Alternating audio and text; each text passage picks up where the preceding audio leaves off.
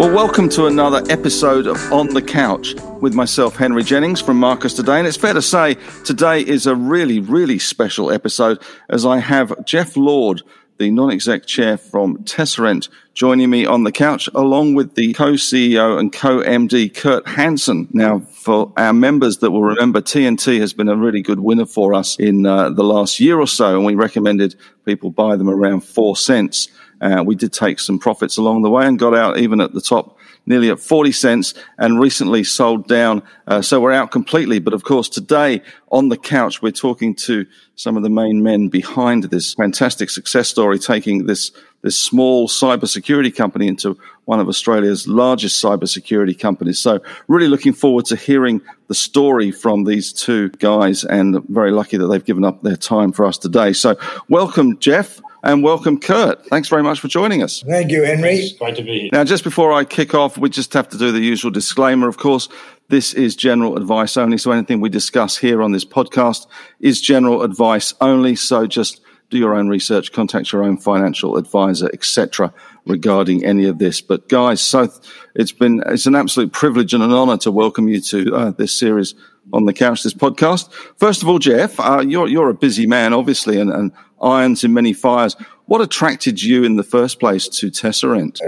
Let me just preface it, if I could, Henry, by saying my attitude in life is prizes are given out at the end of the race. We're only part of the way down the track. Right. Now, that's very important. You've said some nice things, but in the end, we've been at this for 12 months and we've got a journey to go and a few things to do. But go back in the story. Why did it happen at all? First of all, I think it came about because we were looking for something in the cyber industry, in the cyber security area, because we believe it's going to be a growth and a sustained growth for the next 3 to 5 years at least. And we also wanted to find something we could marry with, to some degree, with cloud and also with artificial intelligence where we could use it. So there's a bigger play here than just cyber. And in looking for a company, we came across a company, Tesserent, TNT, which was an absolute train wreck. It was losing money. It had a lot of tax losses, which was attractive. It was in a good space, which was attractive. It had built a U-Butte bells and whistles SOC, which cost money to do, but the SOC was grossly underutilised, so the company was losing money. So we felt the only way to go was up, but in order to make it go up, we had to take effective control. So we bought enough stock to seek a meeting with the board. The risk of getting into trouble here, we did in effect say, well, the board don't have a vision, the management don't have credibility, and the company's going nowhere. And at that point, they basically said, well, here's the keys. So the board was changed. 3 members retired.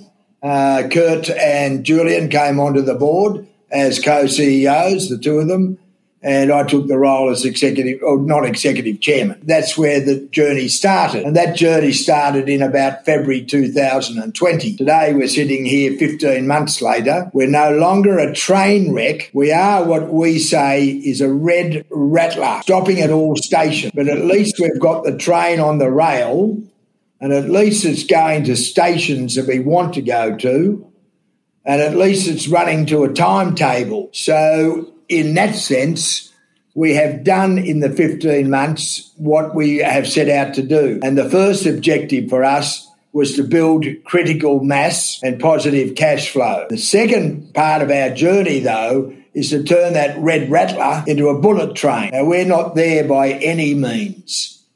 We're coming towards the end of phase 1, which was to move from the train wreck to a regular train service. Phase 2 for us has to be moving this company to a what I call a bullet train, and that's why Kurt and Julian are so important in the structure to build the business units. There are a lot of things technically that I don't understand in the industry, and also at my age, I'm more in the troglodyte era. But the smart people are the people that are joining and staying with us and contributing to the next phase of our growth. So that's why we went to cyber, and that's why we went to the vehicle, and that is in a way the philosophical approach to our first year. And then year 2 really becomes a lot of building that train service into a fast-performing, fast-moving organisation. So critical mass was number one objective, and we're getting close to being able to have critical mass. We will probably hit in the month of June a run rate of about 150. We've said that. But that's a 1 month run rate. It's June multiplied by 12. Yeah. If you take a longer period, say the last quarter of the year, which was April, May, June, we're probably more running like 130 because the quarter by 4, because the train is building up steam. So the numbers each month are getting a little bit larger. So that's one important fact. The other important fact is that at an EBITDAC level, and I'll explain why we use EBITDAC, we're starting to run at 10, 11, 12% type numbers as a percentage EBITDAC to revenue. Now, key is to keep the momentum going, to turn our revenue into annuity streams, not consulting revenue, and to improve our EBITDAC to revenue. So why do we use an EBITDAC measure? Because our corporate basically stays relatively fixed. So as we grow, the EBITDAC should be going up, but the corporate should be staying relatively fixed. We also are carrying a lot of baggage, and the baggage relates to the stuff that comes in below the EBITDA or EBITDAC line. And that's one-time only, non-cash, abnormal expenses, and they relate to the cost of acquisitions. And for example, if you've been through the accounting for options, stock options or warrants, you'll understand that it's a nightmare because you need to write off the cost of those warrants, even though there's no cash negative, and even though if the warrants are exercised, which is a positive thing, you get no credit for the actual warrant. They just want you to take a cost.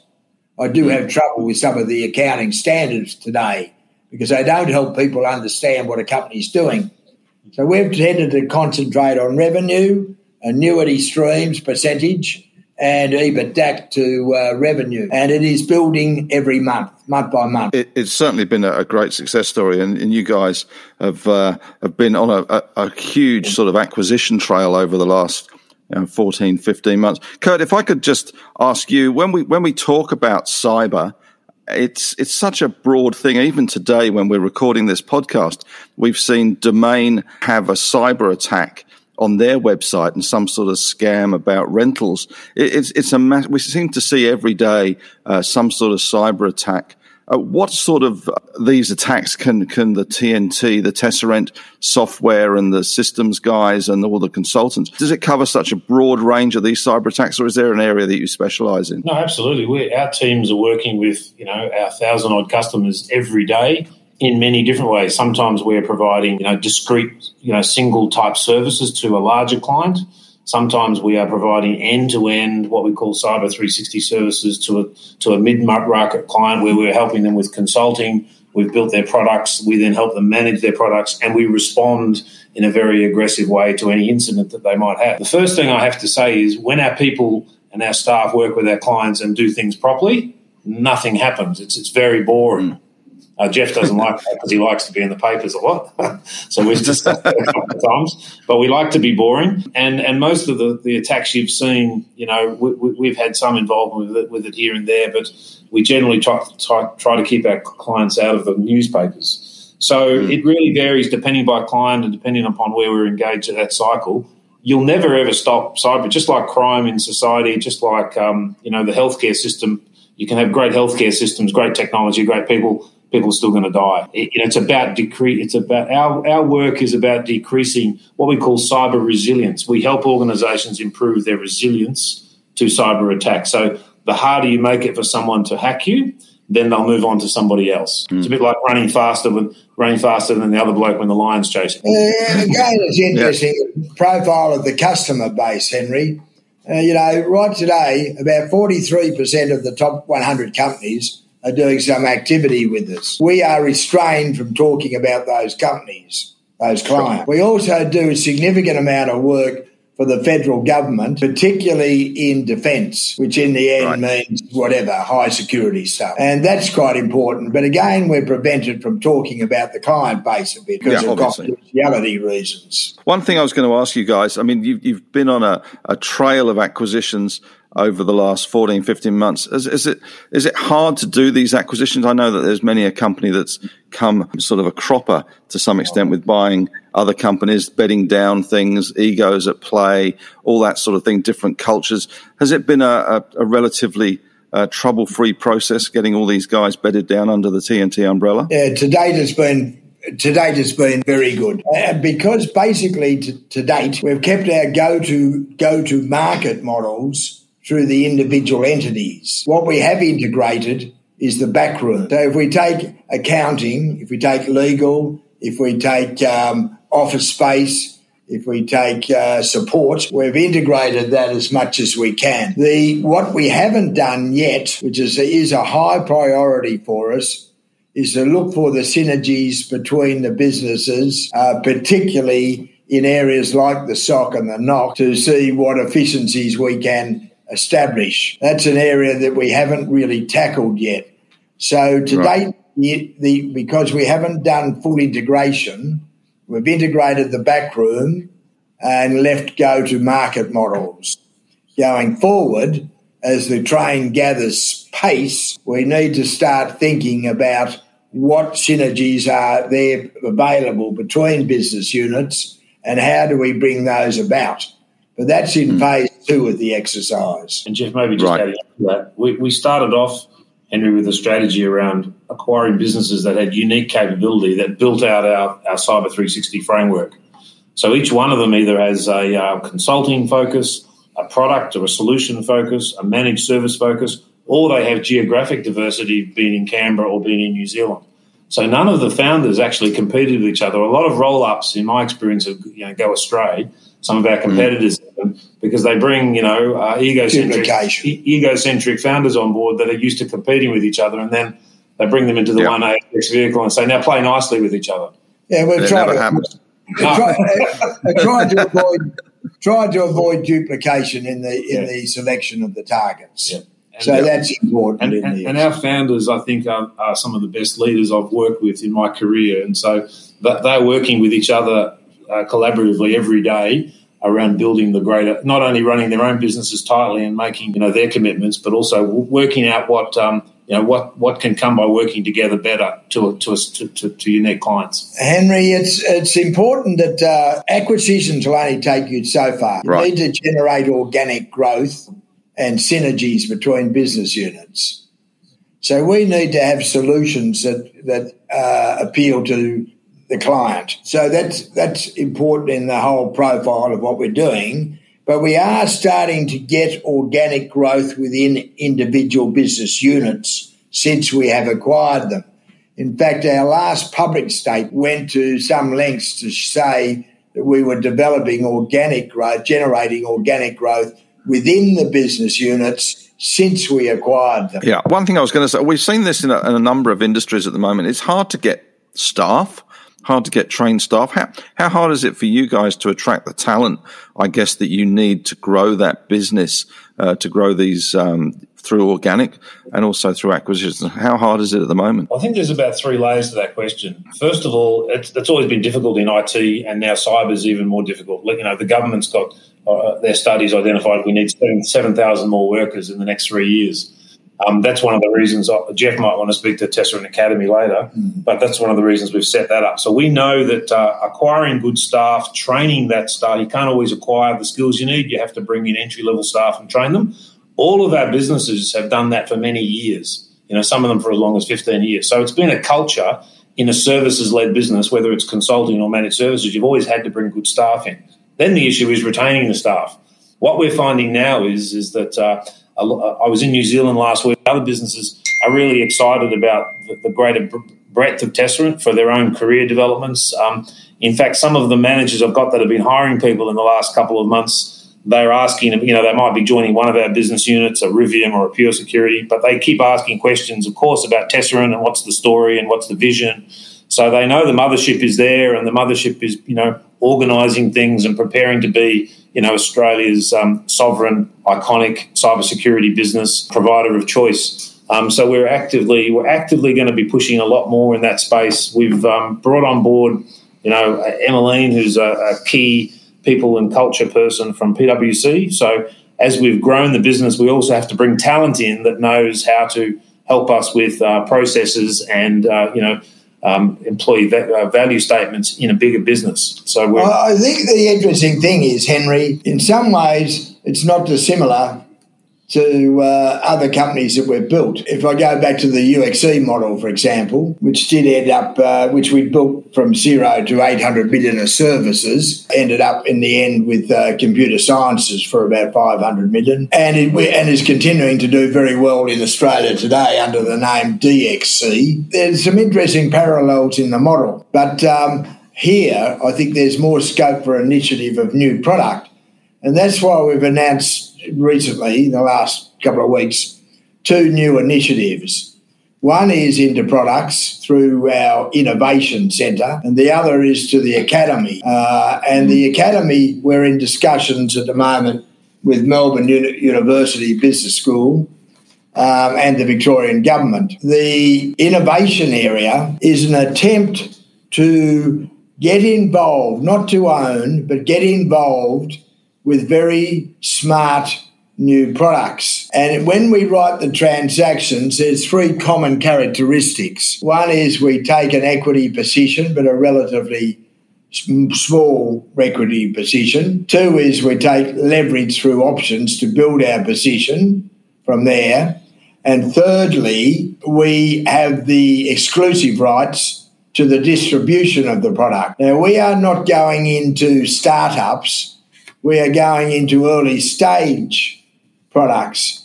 And I'd like Kurt to talk about TrustGrid for a minute, but TrustGrid generated $1 million last year in revenue, and you might be able to... The best way to talk to TrustGrid is, it's an offshoot from one of the businesses that joined the team recently, and one of the founders has further developed that technology. They've got... in New South Wales, I don't know if you know, Henry, but you can have your driver's license digitally onto your mobile phone. I have mine. I have mine on it. Yeah, you're in New South Wales. Sorry, apologies. You live in Sydney, right?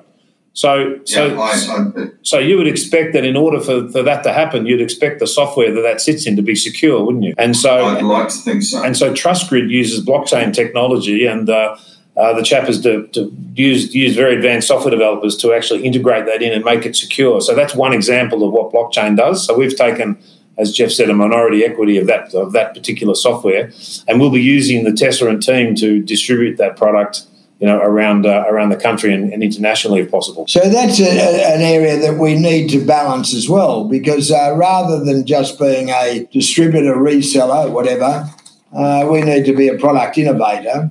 The logic or the thinking behind the academy is not only can it train people in Australia in cyber management and cyber understanding, but we can also train or recruit from that company to pick up good people.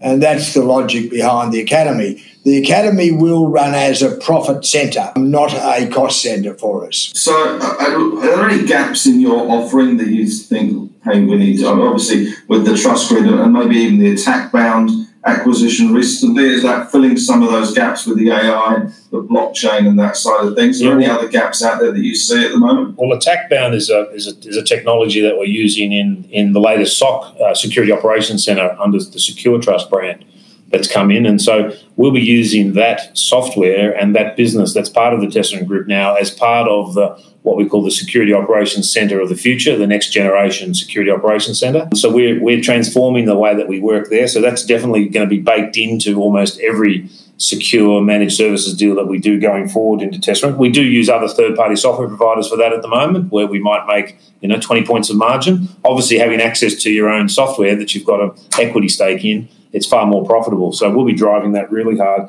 In terms of other gaps, there's obviously the landscape's continually evolving and changing. So there are always gaps that will open up as we move down in time. So we've got some really smart people in the place now that actively look at those things. So there are a few things that are emerging at the moment, possibly forensics around following where clients need help with chain of custody to be able to, if they want to take someone to court as a result of a hacking incident, you need to have people that can go and stand up in court. And so that's a specific, unique thing. That will be one example. And the other one might be geographic. We haven't done anything over in the West yet. And, as broken as it is over there, we might be looking, over the South Australia, West Australian borders for something else as well. Again, it's interesting to reflect. Each of the business units that joined us have brought different skills, but in some cases, technology that might be duplicated. For example, we now have involvement in 5 SOCs, all of which are running at a volume which underutilises each individual one. So clearly there's a program of rationalisation going on through that. We actually have appointed a head of synergies working in our team, whose job it is to drive integration of SOCs, which is an important thing. They're all upsides, I think, but they're not going to be seen in year one. I think it's going to take us into year 2 before we start to get the benefits of some of those things. You've certainly come a huge way in just a year, as you say, from the train wrecks to the red rattler. So clearly, there's huge upside to come in your business. As far as the international side goes, that's obviously something that you guys have thought about. Is that clearly a little way off at the moment? Is that something that it's not a high priority. The reason we went to New Zealand, which is really like a sister state for Australia, is because a number of the business units we have wanted to enter New Zealand market. We felt it was better to enter it through a local player who is very strong in government, based in Wellington, also in Auckland and Christchurch, but good, strong government connections. In fact, if you look at the fastest growing of our business units, it is in Canberra North, which works with the federal government. We are now in something like 17 government departments, which is a good statistic as well. That is, you're almost embedded in the government these days, I guess. Well, we need the government, and they're a driver of cyber security through Australia, and the current government, Morrison particularly, has been very proactive in trying to create mechanisms, and you'll see again defence has been right at the forefront of a lot of things we do. And as you know, Australia's in the Five Eyes, New Zealand is in the Five Eyes, so that is good, good opportunity for us too. In fact, Henry, if you include the 2 businesses or the 3 businesses that are federal government focused, Jeff mentioned, plus the New South Wales government, we're very strong with some of the businesses in New South Wales. I mentioned, obviously the Service New South Wales application, and New Zealand. About 50% of our revenues today are from government, both federal and state and local governments.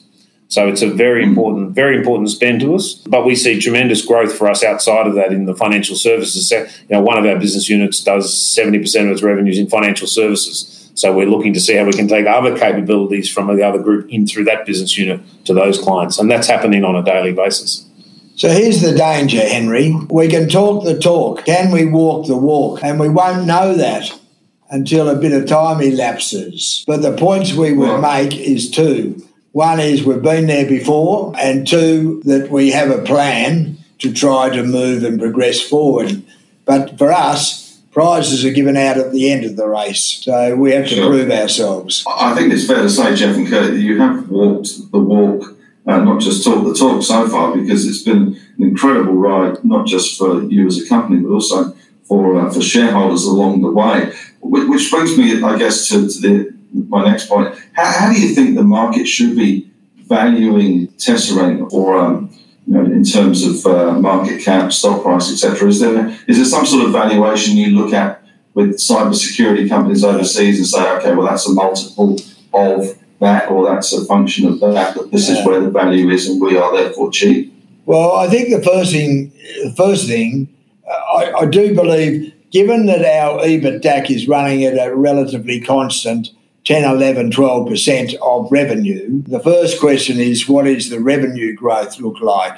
I do think to help an investor analyse, it's necessary to go to the industry cyber growth outlook, and that is very strong. We do see double-figure growth in the industry over the next 3 years. And then you need to take a view as to how our growth would compare to the industry growth. And we'd like to argue, or we would like to achieve, a growth which is higher than the average industry growth, because we would like to try to aim at being a better performer than the industry growth. And then the worldwide industry has tended to talk about a multiple of revenue. The multiple of revenue in the cyber industry averages 3. Today we are on 1.25. So that does give you a bit of upside there, Jeff. I think the other thing, Henry, is Gartner just put out a story a couple of days ago talking about the 5.2 billion, I think, was 2021 valuation of the cybersecurity market.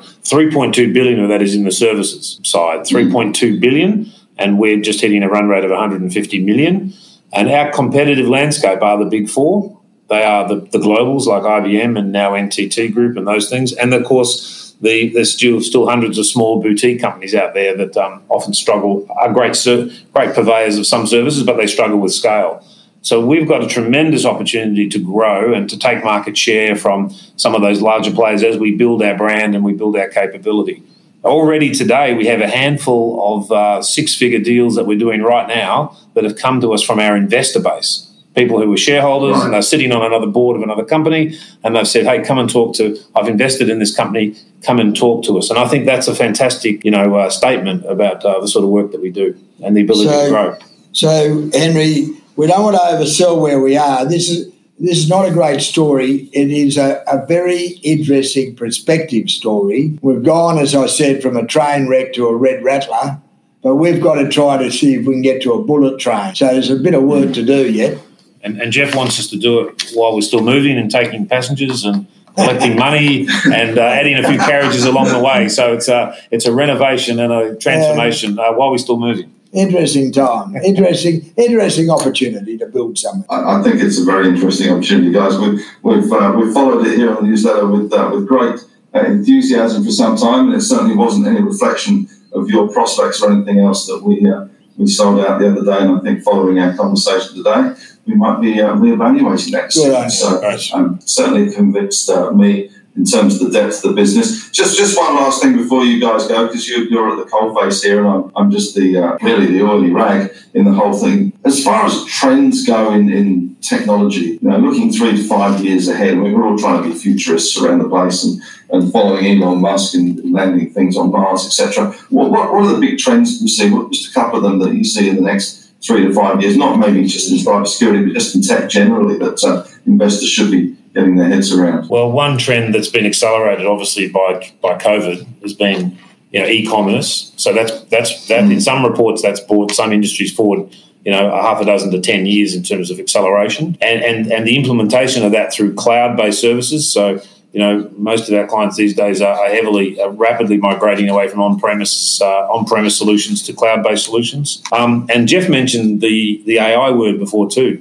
Particularly in cybersecurity, but particularly in all facets of businesses trying to understand their business, which is now heavily dependent upon IT. People like Virgin Airlines, and we provide solutions in there to help them do this in some sense. AI is a critical factor. So there's going to be massive advances in machine learning and understanding the capabilities there. I think tech companies, public companies particularly, need to have an ability to be flexible and to evolve. What you see, the market you're in today won't be the same market in 5 years' time. So you need to be able to at least move with the market. So that's an important characteristic for tech companies. Some of them become very inflexible. That's not the way to go, I don't believe. Well, gentlemen, thank you very much for sparing me your valuable time today. I thoroughly enjoyed chatting to you guys. it's been an education to say the least. So thank you very much again for your time. Good luck with turning the Red Rattler into a bullet train. Thanks, Henry. I've got a sneaky suspicion, Jeff, you're going to get there somehow. Thank you. You've got the Thank drive you. and ambition, and I wish you well. Thank you, Henry. Look forward to seeing you back on the register, Henry. I certainly will. Thanks, guys. Cheers. Cheers. Bye.